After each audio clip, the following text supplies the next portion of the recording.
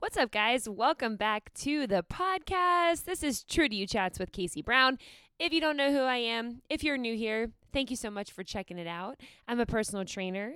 I am a social media personnel. Been doing it for a long time. I am a blogger at powercakes.net. Been doing that for a long time, about 10 years or so, maybe more. I got to go back and really see the date I started, but I'm pretty sure it was 2010. And on this podcast, we have amazing guests that are just true to themselves in the fitness and wellness space. And I love to share their stories and connect because I really think that no matter if you've gone through what any of these people have gone through or your story can be very different, yet we are all dealing with a lot of the same things and we can learn from each other. So in today's episode, I'm so excited. I've got Dr. Robin Hornstein, and I'm pretty sure I'm saying that right, but she is the Senior Clinical Director at HPA Counseling and Wellness. She's a psychologist, health coach, and an inclusive therapist. She was connected to me through my girl Jordan, who was from a earlier podcast. If you want to check Jordan's podcast out, she was my high school soccer captain that dealt with anxiety behind the scenes, and her story is pretty amazing. Well, it's really amazing, but she is connected with Robin, who therefore Jordan connected me and Robin together, saying we should definitely connect. Robin has a big history with eating disorders as well as myself, but our conversation was not heavy at all. It was so light, and honestly, the most intriguing part of the conversation, which I couldn't wait to ask Robin about, was being a therapist during a pandemic, right? So for the first time in a long time, she's dealing with the same things that her clients are dealing with. So not only is she working and navigating through her journey during this time, but she's also being a support and a counselor and a psychologist for her clients during that time. And she said the only other time she can remember that being the case was during 9/11. And it was just such an interesting conversation. We talked about her history, her upbringing, what molded her with her anxiety and her disordered eating at a younger age, and how she was able to turn it around and be a psychologist and be a support for other people. So she is just a little ball of light. I love her. Actually, she's a big ball of light. She was just full of so much love. I could talk to her all day. We really enjoyed our time together. So you will get a lot out of this episode. So make sure to follow her. I will put all of her information below, and we will see you in the next episode. Love you guys.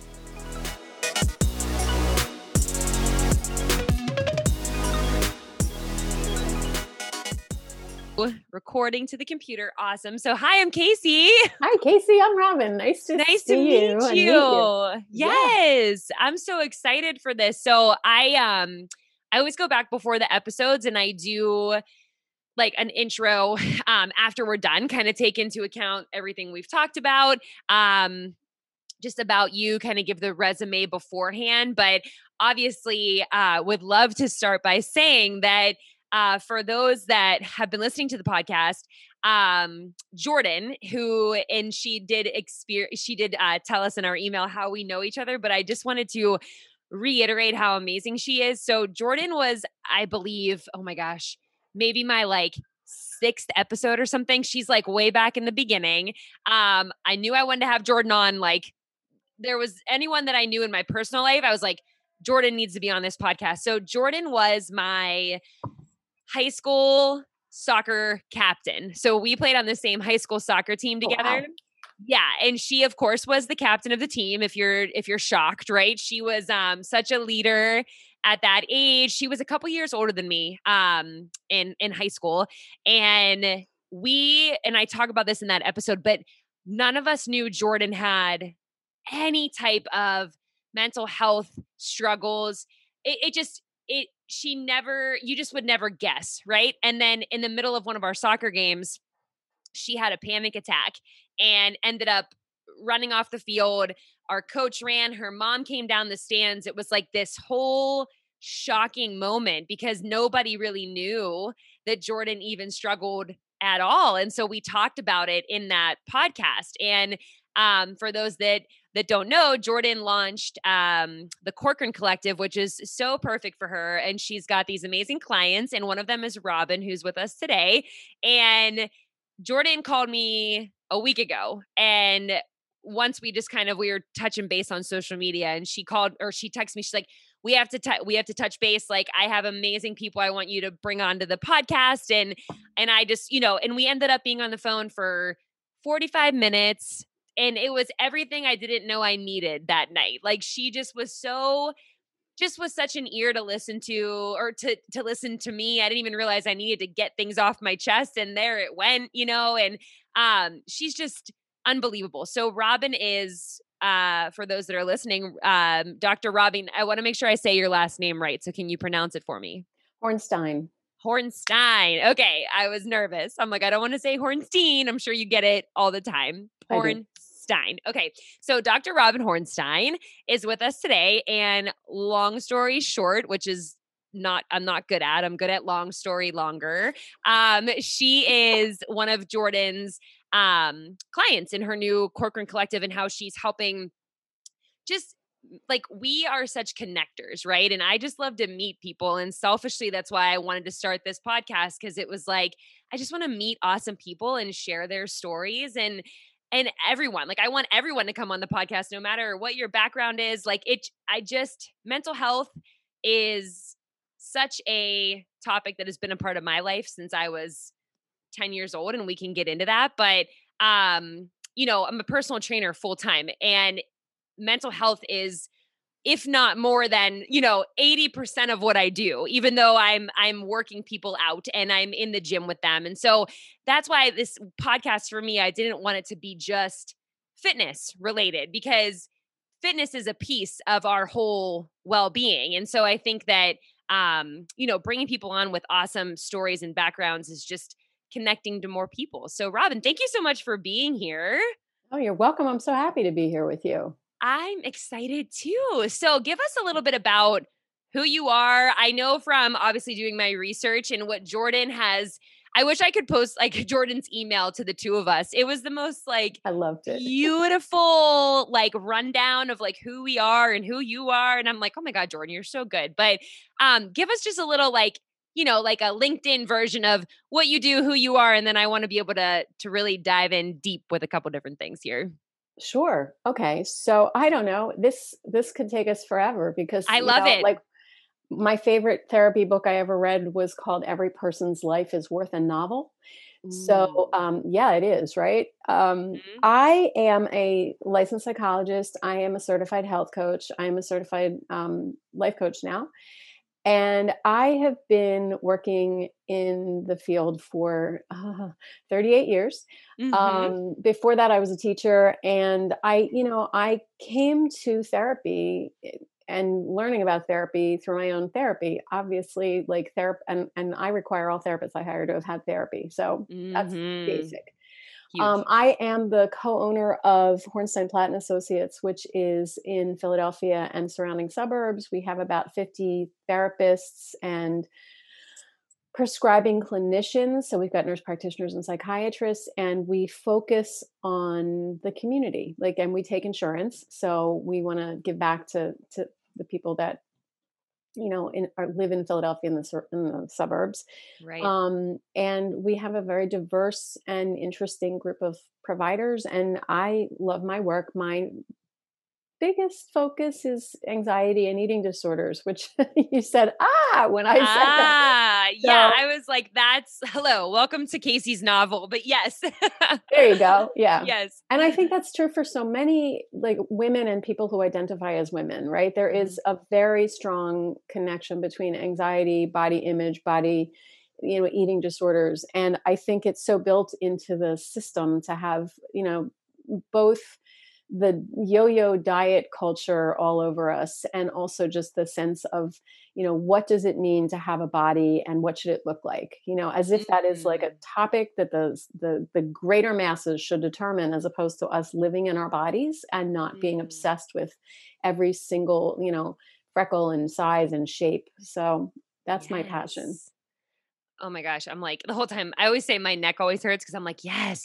Every time someone comes on, I just get so like pumped up, and it's like, and that's what Jordan and I had discussed. She's like, you're going to bring Dr. Robin on, and she's just going to be able to bring this light to such a topic that is, for me, something that I have been, it's been a part of my journey since I was 10 years old. And so, well, I mean, if we're really being honest, before I was brought into this world, like I remember, going to therapy I've been going to therapy since I was 10, but I, at a very young age, and there's a whole podcast on my whole story. We don't have to get back into because people have heard it, but we can do little pieces here. I was young and we moved, and I was dealing with anxiety for the first time, like in front of my face, and was struggling with controlling my food and my timing of my food. And at the time, at 10 years old, it wasn't about body image. I didn't even remember looking in the mirror at that time, but it was more of just, my anxiety working through what I was controlling in my life. And I was like, well, I would hear different things, and I would hear Oprah say something, and I would hear, whatever, say something on TV. And all of a sudden I'm making myself wait a certain amount of hours to eat my food and spacing things out. And anyway, so when I was really young, I had to learn things that the kids on the playground weren't even thinking about, right? And so I just feel like such a big part of who we are is what we've been through. And for you, I love that, your therapists have gone to therapy, because I always say I would never be able to help anybody if if it didn't come from my personal experience. It's like our personal experience is such a huge part of who we are. So I'm curious, did you yourself struggle with any kind of eating disorder? I know you're like laughing, like, are you ready for the book?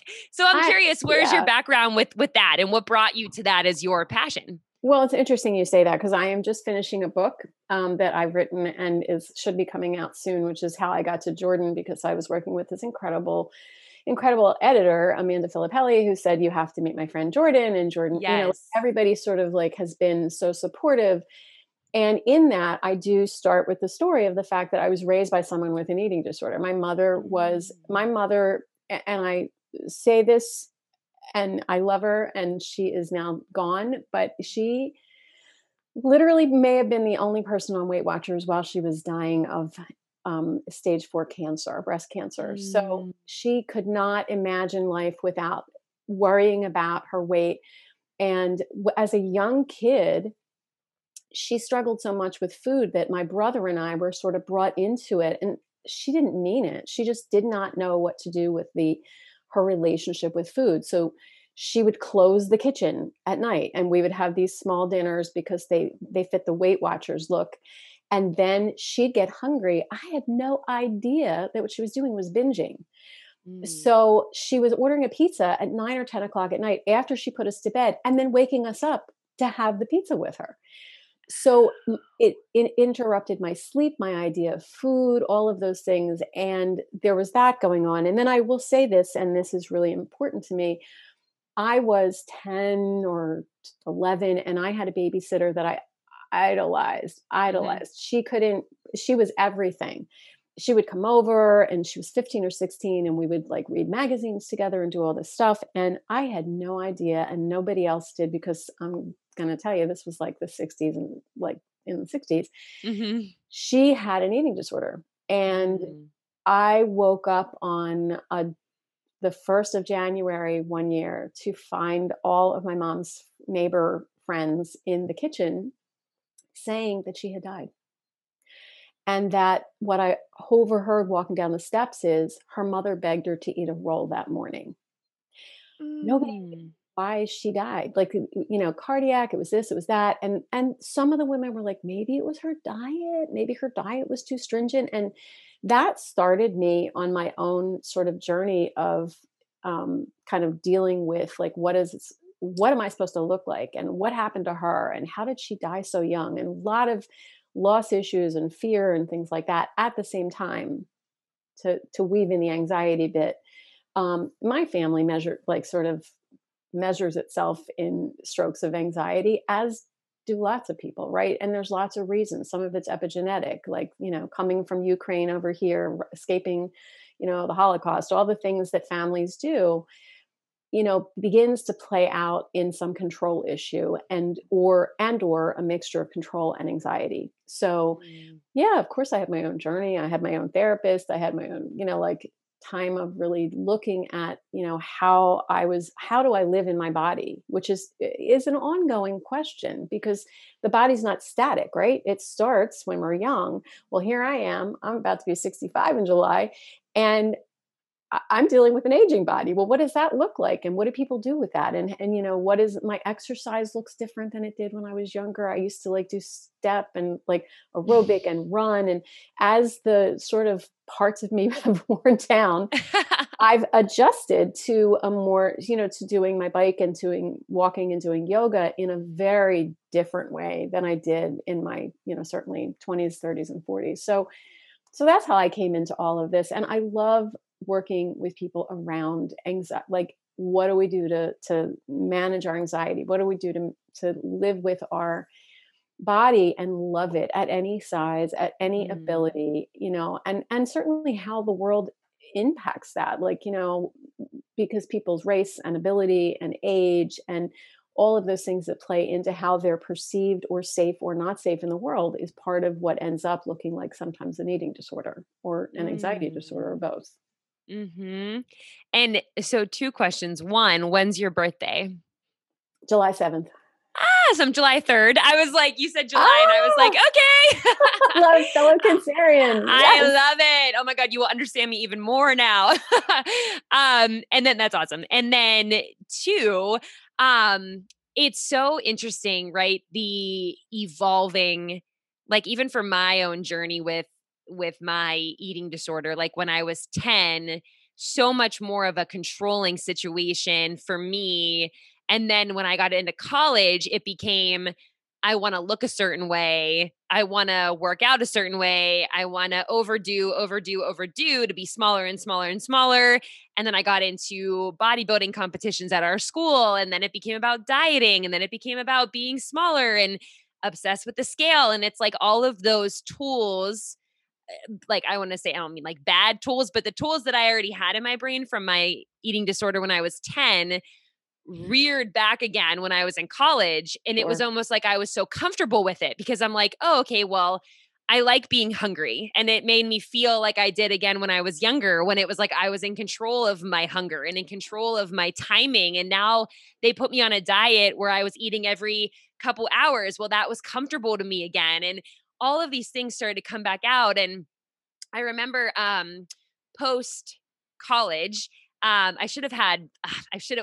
have to come back on, Robin, because my Okay, we've co-host, barely just begun. Go on. I know, but you're coming back on already because my co-host and one of my best friends, Heather, we wrote a book together and Mhm. we titled it Body Peace. And this is back in, I think 5-6 ish years ago now. And Heather also had an eating disorder, and we go into very different than my story, but we go into our stories and what we have done to be at a place. Our biggest thing was always, we're not saying we have body peace. Like, we're not saying like we 100% have peace with our body because that would be lying to everybody. But our biggest thing was always, we are in a constant journey of trying to find peace with our body. And Right. and obviously we're, like I'm 31 and I feel like I have been through the ringer with my body because I've been at this since I was so young, but it's like it's constantly changing and evolving. And it's not to put anybody down and be like, "Oh, you're constantly going to be struggling with your body forever." But it's that it just presents itself in different ways, I think, throughout our lives. So do you see in like your clients or even your own journey how how they come back, like how it comes back around sometimes? And maybe, for me, my tools that I was given from my therapists, I was with the same therapist from when I was 10 until I was 21. So Mhm. he watched me grow up like Mhm. literally every single situation. Um And then I got back into it. Now I'm with another therapist I'm in Rhode Island now. I'm originally from Pittsburgh, so in Rhode Island now. But do you see it? Do you see it come back up again, like every couple years? And where are those tools, right? Like those tools that you might give someone to be using, and how does it look different at 65 versus 31, or is it different? Or is it the Well, same? absolutely. Well, it's the same and it is different. So Yeah. of course, right? It's both and. I think Yes. you can link it to losses, you can link it to change, and you can link it to developmental milestones, right? So I see, women post baby having a different argument with their body and a different conversation with it. Sometimes people are like, oh my God, this body just gave birth to this baby. And I feel like incredible and privileged and happy and thrilled.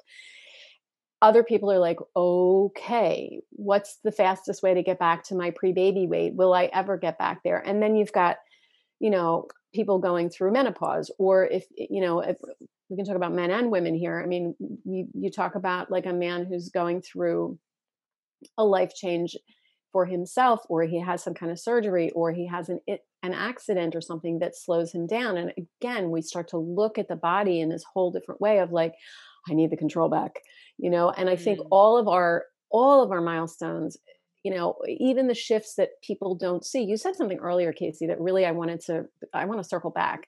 Yeah. You said I had to deal with something on the playground that other children were not. But earlier you had said that Jordan, you never knew. Right. So, right. So the argument could be here that, so many people can hide. We hide all of our anxiety. We hide depression. We hide feelings of self-loathing, self-worth, questions. And so as the ages and the years go by, of course it comes back. And actually, maybe some of the tools you get when you're 12 don't apply when you're 31. And maybe they don't apply when you're 41. And because some of them, obviously, mindfulness, being centered and grounded in your body, doing movement, making sure you get sleep, making sure you're hydrated, like the basics stay the same. But how we talk to ourselves, I think, shifts over the years. And I'd like that voice to always be shifting to kindness, right? Like, how can we be kind about what we're seeing change in our bodies and not feel like I can't, like I did Jane Fonda tapes, like I did Jane Fonda tapes. Then I saw her book come out. Then I heard Jane Fonda speak at a conference talking about her relationship with bulimia. And I was like, okay, I wanted to be in the body that, Jane Fonda had, and worked really hard to think I was, or getting there. And that was something I wanted. And she was struggling in pain that no one knew. And so, for me, part of this is also destigmatizing the fact that we all get, I'm from Philly, so I'm about to curse. I don't know what you do on this. Oh, do it. Oh, Pittsburgh girls curse too. You're good, thank Robin. God. Okay. So we all get fucked up in our bodies, Yes. cisgender women and men, trans people, people, gender fluid people who are, anybody who has a body. My aspiration used to be, okay, I just said, I want to look like Jane Fonda. No, now I want to be as chill about my body as my dog and my cat. Yes. They use it.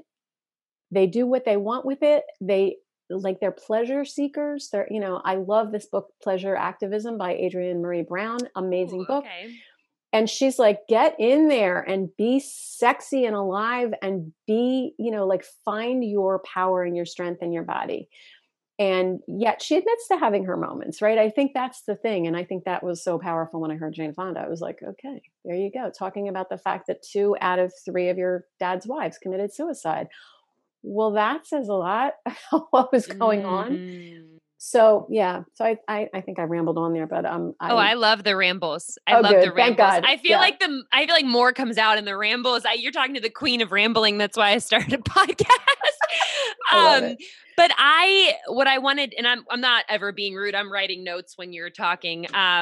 Big points I want to point out, but what I'd love to piggyback off of was a defining moment in my life that I remember now holds so much weight in the way that, I think about the way that I talk to people, words. I train a lot of youth athletes. It's my passion. My youth girls. I obviously train boys too, but the girls tend to gravitate towards me because I am just I'm a former soccer player, track athlete, strong girl in the gym. Like I want to liberate these kids to be strong and be confident. And that's the amazing thing. I could go on forever, but it's the amazing piece of they come to me because their parents usually want them to get better, get stronger, get faster. But in reality, they find this confidence in their whole world. And it is become my mission. It is my mission. I will train anybody. And I honestly, I go through this also with any of my adult clients. It's the same concept, right? But for me, I think about my words so much with them because when I was 10, 11, I switched schools. I was the new girl, right? I knew one boy, but I had cooties, so he didn't want to talk to me, right? So he didn't want to admit that he knew me, And so we literally moved down the street. We did not move very far, but it caused me to change schools. And I think that is what my therapist and I in the last year have really worked on that. I probably already had anxiety, but that was almost my permission to feel it when I started to feel different because I was the new girl. And a lot of defining things kind of happened in that time. But I remember the initial feelings when I would sit in the secretary's office, God bless her soul, and let me eat lunch with her because I couldn't sit in the cafeteria. It was way too much for me with what I was going through at the time. And we would talk and we would, and I remember telling her, like, I just feel different. I feel like no one else feels how I feel. And here I am inside when they're on the playground and, blah, blah, blah, blah. And I remember a girl whose also name was Casey, the only other Casey in like my whole school with me. No, obviously they all saw me struggling. It wasn't like it was hidden. Like I would get pulled out of class. I would stay in I couldn't go back to class. Sometimes I was in and out of the counselor's office, in and out of the principal's office, calling my parents. I mean, it wasn't fun for 2 years of my life. And I remember this girl, Casey, approached me and we were young, and she came up to me and she said, I know, I don't remember 100% of the words, but it was like, I know that you struggle with food and I do too. And I just started to, and I don't really know. And I remember us having this conversation, and that was the first time in almost 2 years I remember feeling hope because I remember being like, oh my God, because I felt so alone. And I think that goes for so many ages and people and so many things we all deal with is you feel so alone and you feel so different. And then the second somebody says something to you, it opened up my whole world. I was like, wait a second. You feel like how imagine a 12-year-old conversation. I'm like, you feel the same way? Are you going to a therapist? Do you need help? Like I instantly was like wanting to give her all of my information, like how I do now, And so I think, especially with the world the way it is and social media and I know that we could talk about that forever, but with my kids, I call them my kids, when they're in the weight room or they're, with me at all, I have just learned the words that I use are so important. And I know that me being open about struggling or having anxiety or struggling with food or over exercising, and they know my story. Like every one of them knows I'm very open about it. And my goal is for them to not have to go down that path. But if they do, obviously they have someone in me to be able to guide them hopefully through to get them help. And I've done it many times. Right. But I wonder, for you, especially in this last year, right? Where I am no, what is the word? Like I am no, I'm making up a word. Statistician. Is that, I've just made that up. Statistician is a word. Yep. Okay, great. Thank you. I'm like, that doesn't sound right at all. But I would assume that not only is anxiety peaking, but I'm wondering with the food relationship, what that has looked like. And Megan. one big thing, I know you're like, one big thing. This is something I'm so excited to dive into with you because Jordan, when we connected last week, she goes, I really think a topic that would be so great and obviously makes sense is how being a therapist through a pandemic, when you're also, like Jordan said, this is the first time therapists are also essentially feeling the same thing that their clients are as far as the uncontrollables and what's Mm-hmm. going on. Mm-hmm. So I know that was a loaded question, but No, it's a I fabulous really want to question. dive in with that with you. I'm very curious. Well, let's do that. That's a great Yes. question. And so I think there's a couple things. The first is that I thought that 9/11 was the first time for me that I literally remember having a client coming that day when that happened and saying, I still want to come. And then walking in and saying, could we put on the radio and just sit next to each other? And realizing that there was a vulnerability that I could not escape because I was there in the same predicament. I thought that was going to be a lifetime event. And right? Okay, no. Now here comes COVID. You're like, okay, no.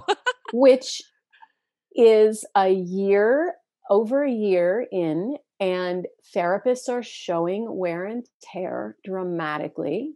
Mm-hmm. The American Psychological Association did some research on, just some quick stats, and they said that, like at least 47 to 57% of people they surveyed endorsed anxiety. I'm not thinking therapists weren't part of that. I've had therapists talk to me through different listservs and different Facebook books I'm on, and we talk to each other saying, I used to be able to do 8 hours in a day. I have to do 6 now because if I don't do self-care in between, I am falling apart. We are isolated. I'm doing all my work online. I am a human person. I'm a pack animal like the rest of us. And I like to be in the room and see, because, if you think about it, the research has shown that only 7% of what we say is what people are attending to. They're attending 93% to tone and body language, right? So as a body person, that you can tell when somebody's feeling confident in their body because you're seeing it with your eyes. You're watching what they're doing. So Zoom has been, I have another platform I use, but the platforms have been a lifesaver. And at the same time, people are feeling, therapists are stressed, clients are stressed. There's a lot more, you said before, like that 12-year-old conversation you had with someone else, how important that was. People are not finding, the same comfort level in a community Zoom as they do in being out in the world, right? And as we keep opening up and things are happening that are changing all of this, I'm hoping we go back to a new place, but it's going to be a new place. It's not going to be the old place. And there's some grief in there, even for myself. Like there are things I lost doing this year that sustain me as a therapist that I've had to be as creative as possible to find other things, but it's not the same. It's not the same for me or anyone else. And yeah, I think the eating disorders, I will tell you, I have network liaisons for different eating disorder programs that we cross refer with. And even in my own practice on an outpatient level, we have seen an uptick in behaviors around eating disorders because we want control. We are fucking tired of this, right? I am. Yes. I am as a person. I am as a therapist. I am as a parent. I am as a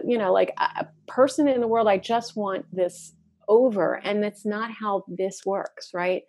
If we look back at the 1918, flu that lasted, through a few years cycle, and how people reacted and how the Roaring Twenties followed that, because people were like, get me out and let me be around people and have this outrageously delicious, fabulous time. And I really want to wear a flapper dress someday. Yeah. I just had to say that. But Love it. I know. I think about the fact that we get so much by our senses in the room with other people. And it's some of it we don't even understand, right? It's the sound, it's the tone, it's the smell. It's, think about a perfume that a teacher who was important to you once wore. If you smell that somewhere else, you're like, oh, I'm back there. Olfactory stuff, all of the stuff that like connects us is missing, right? Mhm. And that doesn't mean we haven't done our best to like do these, outside walks and outside meetings. And, now restaurants are opening up and people have been eating outside, but some are going inside. And that brings anxiety. Is this COVID thing going to go back up again? It also brings like a moment of joy to remember what it used to feel like to say to somebody, hey, let's go get an acai bowl, like, and sit and talk. Simple stuff. Yeah. It is simple stuff that's been missing, and it has increased anxiety, and it has increased depression, and it has increased, it is suicidality has increased, from ideation to completion, and it's really been taxing for people to go through this particular period. It's hard. It's really hard. And I think too, the so many points on all of that. And I want to touch on one of the things you said for the next question I have for you. But I think as someone too who, I mean, we all had to pivot, Yep.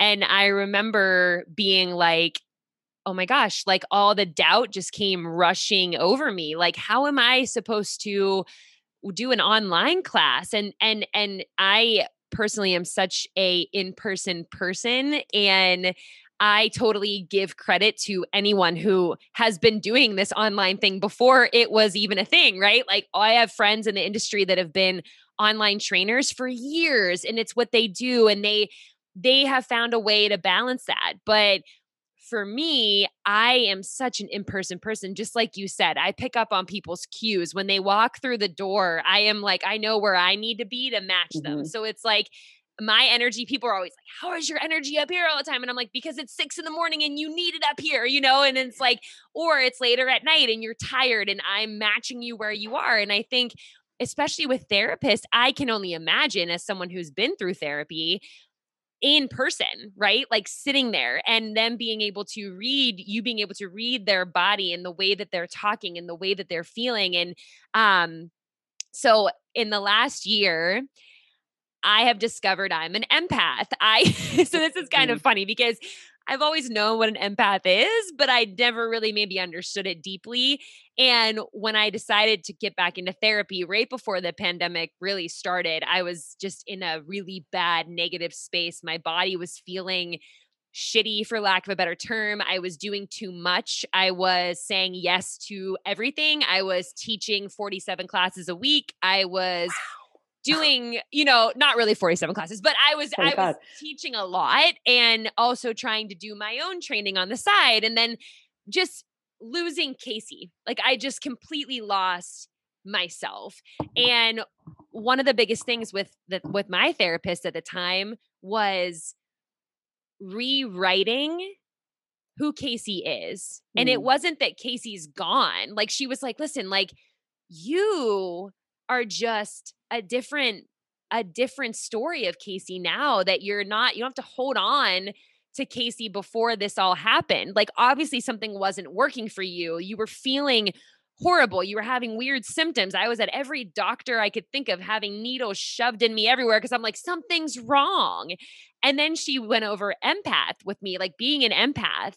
And as she's listing off this whole thing, I'm like, oh my God, you're reading my soul. Like it was insane. Mhm. But we realize how much we pick up from other people. And I never understood or had the tools to turn it off. Or I don't mean that in a negative way, but I mean that to detach from my clients and my people. And I didn't realize how much I was holding on to from just interacting with my clients, or doing things that I was saying yes to but really I should have maybe been saying no to. And it was like that was just not me.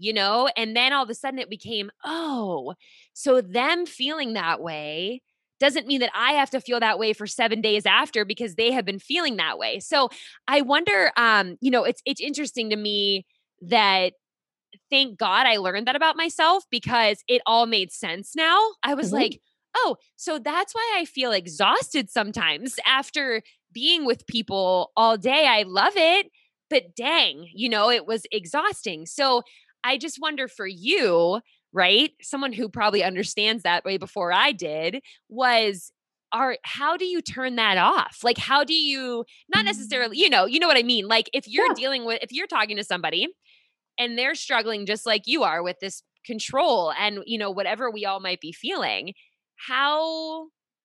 or maybe it does affect you and you've learned different ways how to cope with it. But maybe this can also help a lot of other people if they're feeling from other people this. I kept feeling this urge.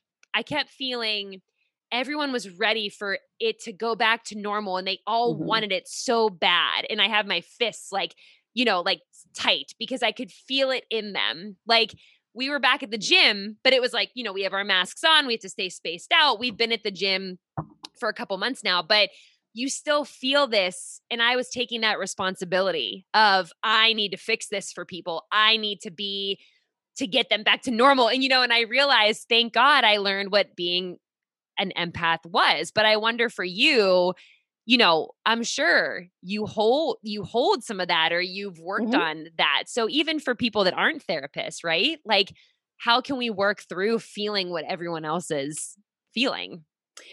Oh God, what a fabulous question. I love that question. I think there's so many answers to it. The reality is, yes, as highly empathic people, and I think, I'm going to put therapists in a pack of people who do that. There is something about you learn not to be a fixer because I'm not here to fix anybody else because the expert on everybody is themselves. It's not me. Mm. And so that's step number one for me. And the other thing is, so a combination of mindfulness and my imagery of a remote control helps me the most. So mindfulness is I'm in the moment, I'm present with the person, like I'm present with you right now, Casey. I'm not thinking about anything else. I'm enjoying our conversation. I'm aware of, seeing your face on Zoom. And so being in the moment and then letting that moment go, because I'm only in this moment right now. And now I'm in this next moment and this next moment. And so I'm not schlepping, carrying along everybody's everything. And the other thing, and I work with clients with this all the time, imagine that you're sitting in front of the television and there is no on and off, there is no volume control, there is no channel control. You just have it coming at you all the time. That is how empaths work. It's always on high, it's always glaring, and you can't really escape from it. When you give yourself a sort of a tool that says, you know what, I do have the remote control, I can turn the volume down. I don't have to Mm. listen right this minute. It's not going to help that other person for me to be 100% on 100% of the time, 7 days a week. I'm not even with them that much, right? Right. So, and there's also changing the channel. Like right now, like, and for me, that can be as simple as, are you going to read the news in this moment and make yourself agitated about something? Or, oh, come on, look at that beautiful baby platypus picture. Like Mhm. we find ways to change the channel a little bit and to lower the volume and even to turn things off, because otherwise you're right. The story of Casey becomes the story of everybody and it's just a big mush, the same as the story of Robin, right? If I don't get back to things that I find grounding and soothing and interesting outside of my work and outside of the pain that I know other people are feeling. It's not like I'm saying, I'm not like, oh, I don't care anymore. It's Mhm. just if I live in it with them, then I become as saturated as they are with the problem, and therefore I'm not a helper. Mm. So I think that's part of it. I think that's really part of it. Plus, if you don't get it, if get a chance, turn on YouTube and watch the 1.5 minute video called "It's Not About the Nail," Okay. because it's really good for us helpers to remember that. It is a really hilarious little romp through helping when you think you're sure you know the problem, but maybe you don't. So Right. it's really helpful. Yes. And that's the other thing. We all I can give the best advice to other people. Can I follow my own advice? If I can't follow my own advice, my job isn't giving advice, right? So, really, it's about helping people get inside themselves, in their mentality, in their emotions, in their belief system, in their core beliefs, and really like analyzing living, experiencing, and having their own ability to focus on what needs to be focused on. Not me saying, you know what, I think if you did this 3 times a week, not that I don't say that sometimes. I will say, how often do you want to try taking a walk? If it's really hard to get outside, what if you just stepped outside of your door and, took in the sun for 5 minutes, right? I think those are those moments where we help people chunk down what they do, which is probably the same in bodybuilding, right? You're not saying pick up 100 pounds first thing. You're saying, let's move from a lighter weight to a heavier weight because you're building muscles. And I think we have emotional muscles. I think we have mental muscles, and I think they have to be built, right? And we build them. I love it. And that's exactly it. It's progressive overloading in the gym, and it's like progressive overloading with our mind, and that's the parallel between fitness and mental health. And it's so one and the same, because it's the same concepts we're putting in the gym to get stronger, to get, to build muscle, to feel better, to lift our grandkids. Like, I have all my clients have completely different goals, but all one and the same, of feeling better, feeling stronger, being, a better version of themselves, a stronger version of themselves. And that's also, it's between the ears. Oh my God. Yeah. And it's about tolerating discomfort, right? I mean, I think we probably parallel very much in the fact that it's so easy to go for the urge of what's simple or what's not hard. And so for me, it's somebody tolerating an emotion or a thought that is difficult. For you, it's, can you tolerate one more rep, right? Can you tolerate one more moment of being uncomfortable so that you can pick up your grandchild, or you can get in that contest, or you are going to be a better athlete. And all of it is resisting the urges and temptations that lead us away from the goals we're stating we have.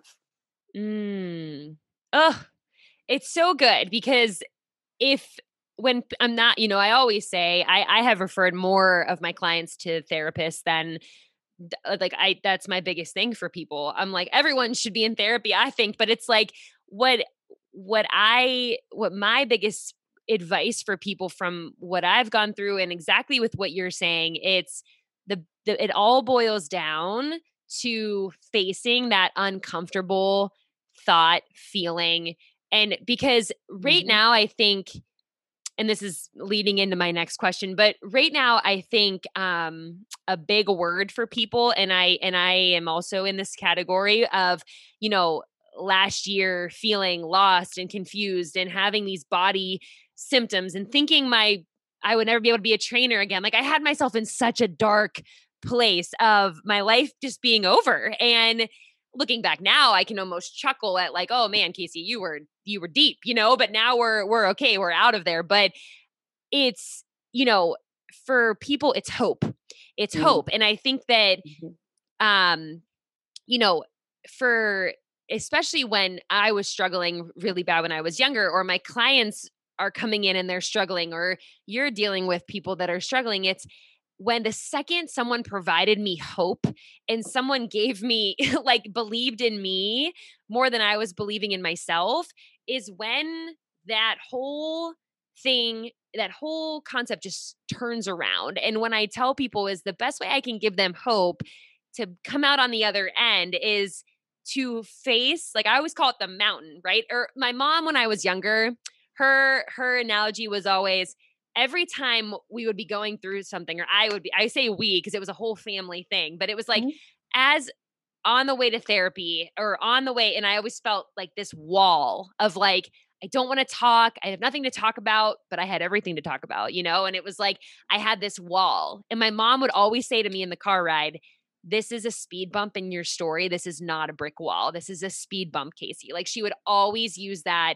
terminology, and it stuck. I mean, it'll stick with me forever. And I pass it on to the next people. And I'm like, this is such a speed bump in your story. And this is such a speed bump in our story. And what you're dealing with, this is not a brick wall. And the biggest way that I can tell people to work through something, as someone who's been a client of a therapist and has also, worked with people in the setting of helping them with their mental health too, it's to face what is that uncomfortable feeling and go face to face with that thing you think is a wall, And then I remember being in therapy and I would say whatever the feeling was, or I would describe it, or I would talk about my fear or what my biggest fear was. And then all of a sudden, it would kind of start to disintegrate, or it would kind of start to feel way smaller than what I originally thought. And so I guess what I would love to ask you is providing hope for people, like where like falling into people coming to you and being like, and because I just know what that feels like, of being like, I'm a lost cause and I'm Mhm. never going to get better. Where do you pull from that for people for finding hope and what they can kind of hold on to? Well, I love the word hope so much. And I also want to, it's so funny you said wall, because one of the people I follow on Instagram this morning, who's a therapist, said sometimes when you find a wall, it's not there to bang your head against. It's there to lean on while you rest to figure out what you're going to do next. I saw you post that. And I love that. yes, and I took a screenshot of it because I'm like, I'm using that for something. I know, it's right? I happening. loved it, loved it, loved it. I thought they did a great job actually of putting it out there. So there's that. But hope is really important. And there's a difference between believing in someone and just saying, "You're great. You're wonderful. This is going to pass. Everything's fine." That's, to me, instilling hope and being in hope is having every belief, and I actually do, that whatever a client is enduring or has endured in their life that brought them to the place they're at, that they can grow from it, they can move through it, move beyond it, and get to a place of peace and serenity and calm. Maybe there's some joy in there. I have a friend who speaks about revolutionary joy, that like, go and grab that joy, but it's all temporary. So the bad and the good, the hard and the easy, all of those things are temporary. And I think that's where we get back to that sense of, I can get through this. And that's hope, right? Mm-hmm. This person sitting over there believes that I can get through this. That's another piece of hope. And rewriting the story, as your therapist had you do, of who you are and where you want to be, and accepting, sort of radically accepting, okay, here I am right now. This is only one version of me in this moment, or even in this day, or this week, or this month, or the COVID year, or, a difficult time when something, you had a great big loss, or you've been having a year full of panic attacks, or, like all of the things that start to happen. We generate our own hope. I think it is part of the human condition to buffer ourselves with some kind of like pessimism, but there's always that kernel in there of like, this could get better. This could, maybe I didn't get that job, but maybe there's another job that's going to come along. Maybe I didn't meet that particular goal, or, I'm not famous. Maybe my dream is to be famous and I'm a musician and I'm not there yet. Well, but maybe I've affected all these people and I've done these amazing things. And so I think also it's how we not only vision and talk to ourselves, but look at the body of what we've done in life. And everyone has, again, back to that story, everybody has a story of something they did well, whether it's something they helped somebody with, they volunteered, they felt good about, like, they baked like an impossibly difficult cake. I don't care what it is. Mm-hmm. But holding on to the goodness that we have is really part of where we get that hope from. And I love it. I mean, I'm like all about the hope. Oh my gosh. And it's so, there's such like a light, calming feeling that happens when you believe that hope. Like it's like, even now it's like you think back, me personally, a year ago, and being like, and that's why it's so, to go through these things on our own. And then when someone struggles or comes to you struggling, you just want to take them and be like, you will be okay. Like, it's like, you just want to, but they have to go. Like, my favorite thing that you have said, I wrote it down. It's like, I'm not here to fix you. You are. Like, that is, I would not tattoo that like across my chest. It's like that. I need t-shirts made, like, because I think as professionals in what we do, we feel that it is our responsibility to fix people. And the best thing I think to kind of wrap that whole idea up is to just provide hope, because absolutely. And can oh my God, take I it. have to Take it, interrupt you for Robin. 1 second because No, it's interrupt not me. Do it. good. It's not just that. It's that to fix them implies they're broken. Yeah. They're not broken. We're not broken. I mean, and we break in spots, and those spots, I remember this woman standing up at a memorial service saying, if our hearts didn't break and have a little sense of brokenness when we've lost something dear or someone dear, we wouldn't be human. And it's just like that, I think it's Japanese art of like taking broken pottery and then putting it back together and then putting gold on it. And it's like, it's not hiding the scars. It's owning those scars. And we all have scars, emotional and physical and all that. So I think what helps me pull back from the role of thinking fix is that I don't look at people as broken. I look at people as on a journey. And yes. I think that's super important. Oh my gosh. Again, I'm going to be right. This is like a wall of Robin quotes I'm just going to put up in my house. Like, that's amazing. But that is flattering. Oh my gosh. But I hope that people, when they listen to these, like my biggest goal is just for people, because I know there are people that listen to these that aren't trainers, that aren't therapists. Like I know some of my closest people that are listening to these. And my thing is, you can take exactly what you just said, no matter what you do for a living, because most people are working with other people, no matter who it is, right? And it's like, if we start to look at people as not broken and how we can give them hope to feel better or it'll be okay. There is a silver lining in this, right? That's just an amazing way to look at it. Like, it's just an amazing switch. And I also think that it also allows people that are in a role where you are looked at as the expert and to make people feel a certain way, that, if you also start to look at people as not broken and that they are just on their journeys, it takes the pressure, I think, off of you, where you feel, and I mean you by any of us, it's like that we feel that we need to be responsible for the way these people feel. And I think for me, that's a huge lesson, because for so long I was holding everyone else's progress up to my version of a standard, where it's like, you know what? What do you lead the horse to water, but you can't make the horse drink the water. Like, you can do everything in your power to set them up but the biggest thing is just to give them hope, keep continuing, stay consistent. This journey will play out, and you're there to create that space for them. Right. And to own, it's so interesting to me. I always think about this. When my grandmother got breast cancer, it was in a time period where we said, she has the big C. Nobody said the word cancer. We certainly didn't say the word breast. So there was a whole lot we weren't saying. And she grieved alone. She had no friends to share it with. She didn't allow anyone in. And then we moved to today. And I am watching like women in my own life, but women who get breast cancer, for instance, go from it's a shameful thing to, I'm not reconstructing, I'm fine. Or I'm tattooing my whole chest, or I am reconstructing, it matters to me.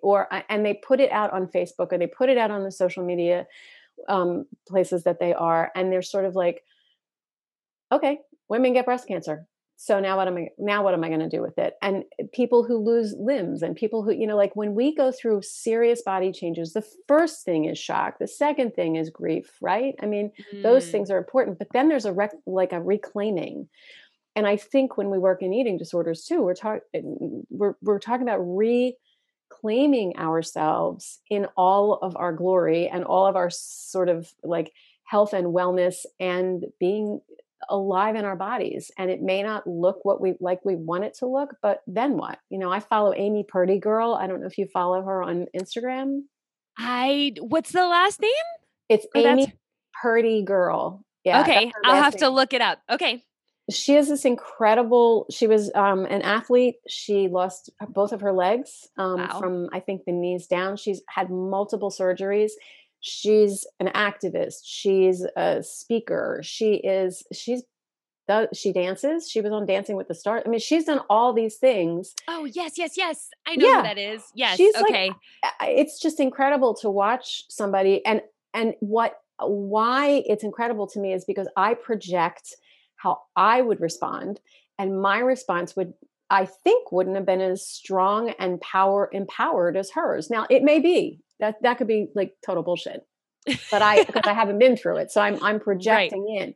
But I think that's what we do, right? We see somebody and we project in, well, if that happened to me, I'd be, and therefore they must be. And we go into this dance, and no, let's find out what they really are, like, Mm. and how long grief lasts. Like, this is something I freaking hate my profession for. We have gone from this grief should last a very short period of time to, like, why aren't you over it yet, to, now therapists, and there's death doulas, and there's people now working with, like, grief and loss, and it's like it is an ongoing part of our journey the rest of our lives when we've lost something very, very precious to us. It is not one and done.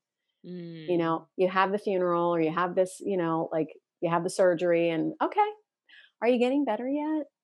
That is Mm. how we used to look at things, and even my profession did that. And now we're understanding that we can walk along with our grief if we can, like, just honor it for what it is, and be Mm. strong and empowered and happy at the same time. We may be grieving and sad, and all of that is what makes us a human, really. 100% because just like we touched on earlier when we didn't know Jordan say struggled with anything, and then you see it happen in front of you and you're like, "Oh my goodness." Like, and I think that and I'm sure you have seen or heard something similar to this, but it's like, I get often with people is I don't once I really open up about something I've been struggling with or my anxiety or like stories that people just don't know about my past. And I'll open up about it and they'll say, I just can't ever imagine you dealing with something like that because you're so happy and energetic. And I'm like, yeah, like I've been this way since I was born. I've been loud since I was a kid. I have been like, I have had a voice since I was strong willed. My parents had to take strong willed children parenting classes because they didn't know what to do with me. Like, I was a hot ticket, but I also have another side to myself that is very in the other direction. And that's okay. Like, it's like you get to a point where I used to be I used to really struggle with the identity of both of those. Like it Hmm. was like, oh, well, I can't open up too much and look like I'm being dramatic because people don't see me that way. Like I'm not walking around with my head down and I'm not crying all the time. So I can't talk about it because people won't believe me because I'm such a outgoing person and when I'm with people, they won't believe me. They're going to think I'm dramatic. And then when I do open up, they're like, oh my gosh, how? Like, how does that even? And I'm like, now I'm getting better at being like, you know what? Like, these are both me.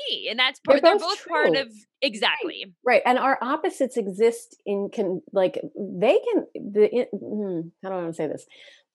The opposite feelings we have, the strength and the weakness, the happiness and the sadness, when we can learn that both of those can exist and make up who we are, and we're not shamed to being one or the other because people want to see us a particular way, Mm, we're so much stronger for it because we are all like, I am a very social person. I love people. I love talking to people. I love meeting people. And then I have this shy side that's like, bye y'all. Like, can yep. I can you just leave me alone because I just want to be in my Yes. office reading a book with my cat and I don't want anybody near me right now. And I'm it right used to there be with I you. had to I felt like, and that's the thing. We take those quizzes online and we take all these tests that say you are an extrovert, you're an introvert. Okay, how about if you're both? Like, you have anxiety, you don't have anxiety. How about if you have anxiety in certain circumstances that gets generated and other times you feel pretty confident about something? Like Hmm. and I think we are so binary in our thinking, right? We do it with gender, we do it with our emotions, we do it with a belief system. like, we don't allow for both and of anything. That's not how our country in particular works. You got to be one or the Mhm. other. You have to be, like, God, say it out loud, Republican or Democrat. You can't have some, fiscal conservatism and also be completely liberal in your thinking about, not even liberal, like wanting to smash the patriarchy that be and like change things, right? You can't have both. Well, why not? You can have both. You Mhm. can be afraid of change and want change. You can be Mm. part of the problem and also part of the solution. And it is freeing to not feel like you have to be one or the other. Very freeing. And I think for clients, learning that they can be embodied and powerful and speak up and find each other and find other people like them is really powerful. And you don't have to be all one way. Mhm. Oh my gosh, that's so amazing. And it's so true because I think it's just so comfortable for people to almost they don't even realize that it makes them comfortable for things to be one way. And it's like, okay, well, we're just challenging that that person can have two totally opposite ends of their spectrum, right? And I think the more that we come into power with our own self of like what that looks like, and that's like what my therapist said, like, okay, we're rewriting like Casey doesn't have to be what Casey was at 28 or 10 or 11. It's like Casey can be 31 and be a very different, just a different outlook or a different understanding of me, of us, of who we are. And it's accepting that we're many different things in one and that that's okay. Right. And it's normalizing that it's okay to be different things. Right. And I think Hmm. the, what I want to like, I mean, I could talk to you forever, but I want Same. to I know I want to tie it's been an hour, which is amazing. These go so fast. So what I want to tie down with is something that Jordan and I also spoke on, and it flows, of course, it flows perfectly right into what we've been talking about. But I think I would love your perspective on normalizing the anxiety that we might feel with things opening back up again.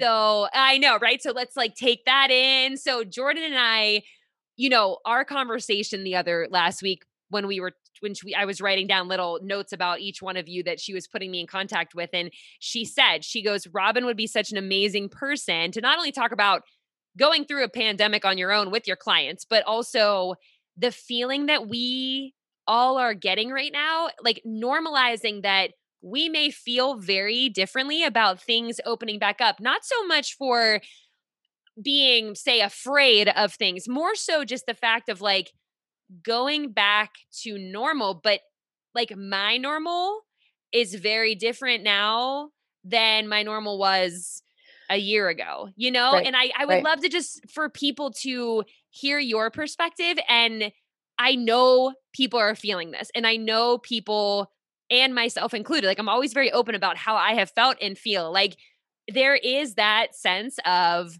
oh shit, like, okay, now I might have to go to plans again. Like sometimes Right. I'm Right. that girl that is again very outgoing, very let's get together. And then the second plans are canceled, I'm like, amen, I'm staying Yes. home. Oh my You God. know what I That's mean? so me. Oh yeah. Oh, it's so me. So I just would love, there is me and Jordan.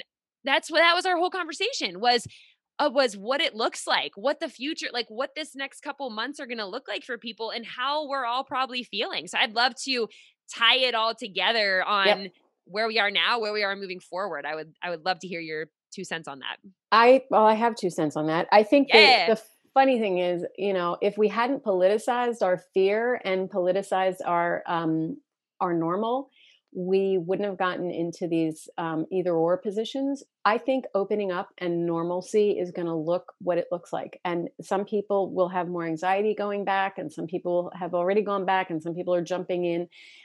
If we can pull back the judgment Mhm. about what other people are doing and let them find their way, it will be a Mm. lot better than thinking we are in some kind of military lineup formation and we all have to walk like good soldiers into the, like front, like go. Yes. It's not like that.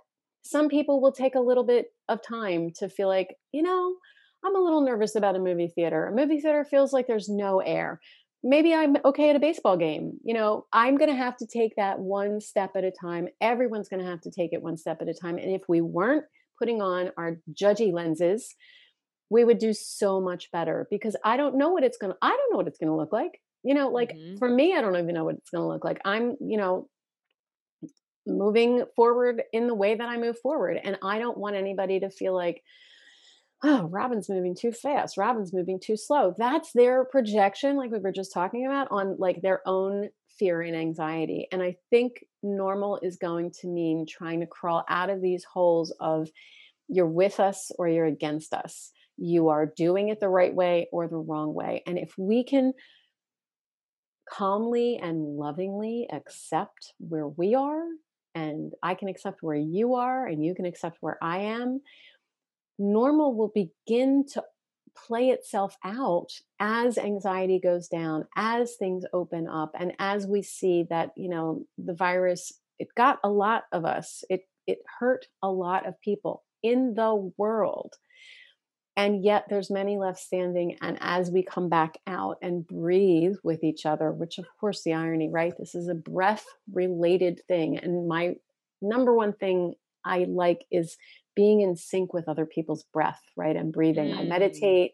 I have a meditation group I go to, that, and we're finally getting back in person, which is so exciting. Right? But I think that's the thing. Like, we have to let each other have some breathing room for this, and then Mhm. normal will unfold as it is. And I hate the word normal anyway. I've used it way too many times. I hate normal. What the hell is normal? I don't even Right. know what Yeah. normal is, right? Because That's my dog. Hold on one second. My okay, dang, she was doing so good too. Hey, enough. Eda, come. Eda. I'm sorry, Robin. She was doing so good. oh no, I'm This whole time she has lasted so long, and then there were two guys out here, and I knew she was going to start barking. So, oh yeah, no, mine does that too. Don't worry about it. anyway, but yes, Yeah. I also hate the word normal. It is like, what does normal look like? Case, like I always say, like when I, like people are like, when I'm back to normal, when I'm my normal self. Well, everyone's normal looks completely and utterly different. Exactly. And as somebody who wants people to be their full selves, I don't want to work with getting anyone to a status quo of normalcy that they think they're supposed to. And so Mm, for this has been a very, very deep time for the world and for our country in lots and lots of ways. And I think coming out of it, you know, it's just like when winter ends. What's the first thing you do when it's warm enough? You open the windows, right? And you mm-hmm. breathe and you start to see the sun, and there's buds on the, spring is happy. I mean, you're on the East Coast, I'm on the East Coast, right? Yes. So Yes. there's an unfolding. And I think if we are tolerant of ourselves as we unfold and others as we unfold, we will find ourselves looking around and having some trepidation, but also being bold and also being joyful. And it's all of that is okay. And if anxiety is what tags along, you work with it. If it's interfering with what you want to be doing, then you get therapy, right? Then you do something to get Mm-hmm. past that. If it's just with you and you're like, okay, you sit right here, and I know you're like a little guard that's trying to help me, but I think I'm okay right now, then you move forward. Mm-hmm. Oh my God, that's amazing. That's amazing because I Thank just you. think that there are so many people who aren't are feeling this sense of just a little bit of anxiety of like what does that, just going back to a routine, or do you want, for me it's like, do I want that same routine? Like a lot has changed, right? And I think for a lot of people a lot has changed. Their routine has Oh changed, my God. right? And therapy has changed. There are a lot of therapists and a lot of clients who are saying, I'm not missing sessions now. I can get to you if I have a work responsibility that was going to limit my ability to travel to and from. Like, I'm not going back full time in person Right. because some people have gotten the most out of the ability to regularly come to therapy versus irregularly come because life kept getting in their way, or sometimes they may put life in their way, but a lot of times Right. really life Right. got in their way. Like, you're driving to your therapist and there's a traffic jam, you only have an hour there. If you're 20 minutes late, you're screwed, right? So Right. there has been there are some things that won't go back, and that's okay, because that means we learned something from this epidemic, this pandemic, right? We learned something. and we learned what we may want that sets different limits on our time and how we spend it. Maybe we spend less time in the car. Maybe we spend more time with a friend. Maybe, like those things will show up as we open up and as this, this thing hopefully gets behind us. Yeah. Mm-hmm. Oh my gosh. Oh my gosh. You're so amazing. So again, we could talk for hours, but I would love if you could let everyone know where they can find you. Like you said, you're coming out with a book. So I definitely need to be getting my hands on that. So I would love, people are going to fall in love with you. So just let them know where they can find you. Obviously, I will put everything in the show notes. Like people can click very easily, but I would Great. just love, Thank you. just tell us what you're doing. Tell us what you're up to. Okay. So, the book is not out yet, but Okay. when it does come out, it's called Where the Eating Disorders Roam: How Trauma, Social Injustice, and the Diet Culture Keeps Us Hungry. Ooh. So yes, that will happen. I am most easily found at, I love Instagram. That's like my John, and I'm a Philadelphia. right. So that's what Yeah. that's at Robin Mindful Counseling. And people can find me there. My website for my business is www.hptherapy.com. And I know, 65, and here I am having fun on things. I just started TikTok, and I'm just doing meditation. Oh, I love just a little it. meditation stuff. So that's kind of fun. I love technology. There are some, some things about it that people are like, oh, I don't know, I don't like it, but I kind of think it's fun. So yeah. And I'm on LinkedIn at Robin Hornstein, and you can find me there for professional things. So that's where I am. Right. Do you take clients out of state or no? Is that a thing? So I am licensed in 16 states because Okay. of Pennsylvania went into a reciprocity agreement with 16 other states that all joined in. So I can see people in Illinois, I can see people in Texas, I can see people across the country. There's not, but of course, and I'm sorry for anybody listening from New Jersey, but New Jersey, our next door neighbor, practically like suburbs of each other. Yes. Can't see people in Jersey. They have to come across the state line to Pennsylvania. Crazy. But I can see people in Texas, which is a flight away or a very long drive. Yes. So, I'm licensed in all those states. Awesome. And I do want to say it's so interesting. So my mom she's going to be so mad at me because I never remember my mom's age, but I think she's 61 or 62. She's going to be like, I don't even know. I never know my mom's age, but she being a personal trainer, she's a personal trainer for the last 30 years, right? So I've become my mother, right? But it's so funny with technology. I just give you so much credit because my mom gets very overwhelmed because it's just not like she never even had to think about everything was word of mouth. Like it was like word of mouth.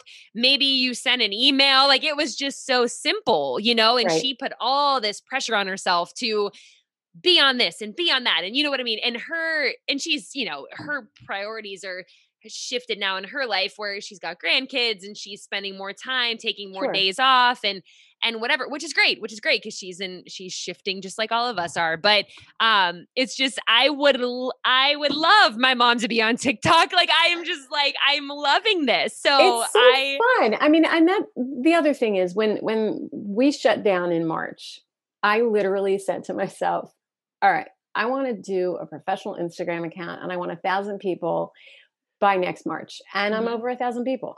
So, and that's not 1 million people. I don't have 10,000 people and it's perfectly fine. Although anybody listening, please follow. Yes, we will link you. Don't you worry. But however, to me, that was my passion project. I had somebody help me with like figuring out Canva and how to like, publish and how to make things. And it felt like there's a sort of creative space I can get into with that. And it felt really good to me. And if it doesn't feel really good to your mom, then it doesn't feel really good to your mom. But it felt good to me. But I love that. Because I think it can just, for anyone, like feel overwhelming. It's like one more platform, one more this, one more that. But it's like, for me, I've always said too, it's like, I pick which ones I get the most joy out of. And I love Instagram and I've had my blog for 10 years. Like I'm on there when I can. And it's like, that's good for me, and that's just how we show up more of ourselves when we're doing something that aligns with us and makes us feel good. Absolutely. And I'm also, besides a psychologist, I never even said this at the beginning, I'm a certified health coach. And I actually, I keep thinking I should do a blog. I should do a blog. I should do a blog. And you know what? If I haven't done it by saying it in the past 5 years when I've been a certified health coach, I think the deal is I don't want to do a blog, but I envy that you're doing a blog. If that's amazing. And I keep thinking, do I need a blog if I don't want to do a blog? And the answer is no, not unless it really speaks to you. And I think that's the thing, right? It's the joy that it brings. Like Instagram brings me joy. Cool. That's fine. Right. It takes me a little time in the morning to like make sure I have everything ready. Boom, goodbye. Yeah. So I think it really is finding what brings us joy too. That's really important. And this has actually brought me a lot of joy. Casey, you are absolutely incredible. And I really have enjoyed our conversation so much. Jordan was right. We would love each other. So. Oh my gosh. Of course. Thank you so much. And that's the other thing. It's like, I blogged for 10 years and I've always been like my fingers can't move fast enough for my thoughts. And so for me, it was always, this was my pandemic thing. It was like, I've been wanting to start a podcast for so long. I am so much more of a voice person than I am typing. And so for me, it's like the blog was such a foundation and it was my story and my everything for 10 years. And then how do I now take that and really find my voice with my voice? And that was my biggest thing throughout the last year of like, I'm starting this freaking podcast. Like we're doing it. Right. Yeah. And I was thinking you've had some really interesting people on there, on here. So yeah, like it's been, like I said, it's like selfishly so great because I love meeting people and connecting people. And that's my biggest thing. And so the more people we can reach and connect and them get something from you and a piece of the next person and the other person, it's like, that's the beauty of this whole world, right? Like, what are we doing if we're keeping it all to ourselves? That's my biggest thing. It's like, get it out there. Agreed.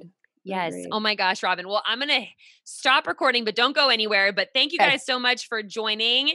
Robin, you're amazing. And everyone, all of Robin's information will be linked in the show notes. So make sure you give her a follow.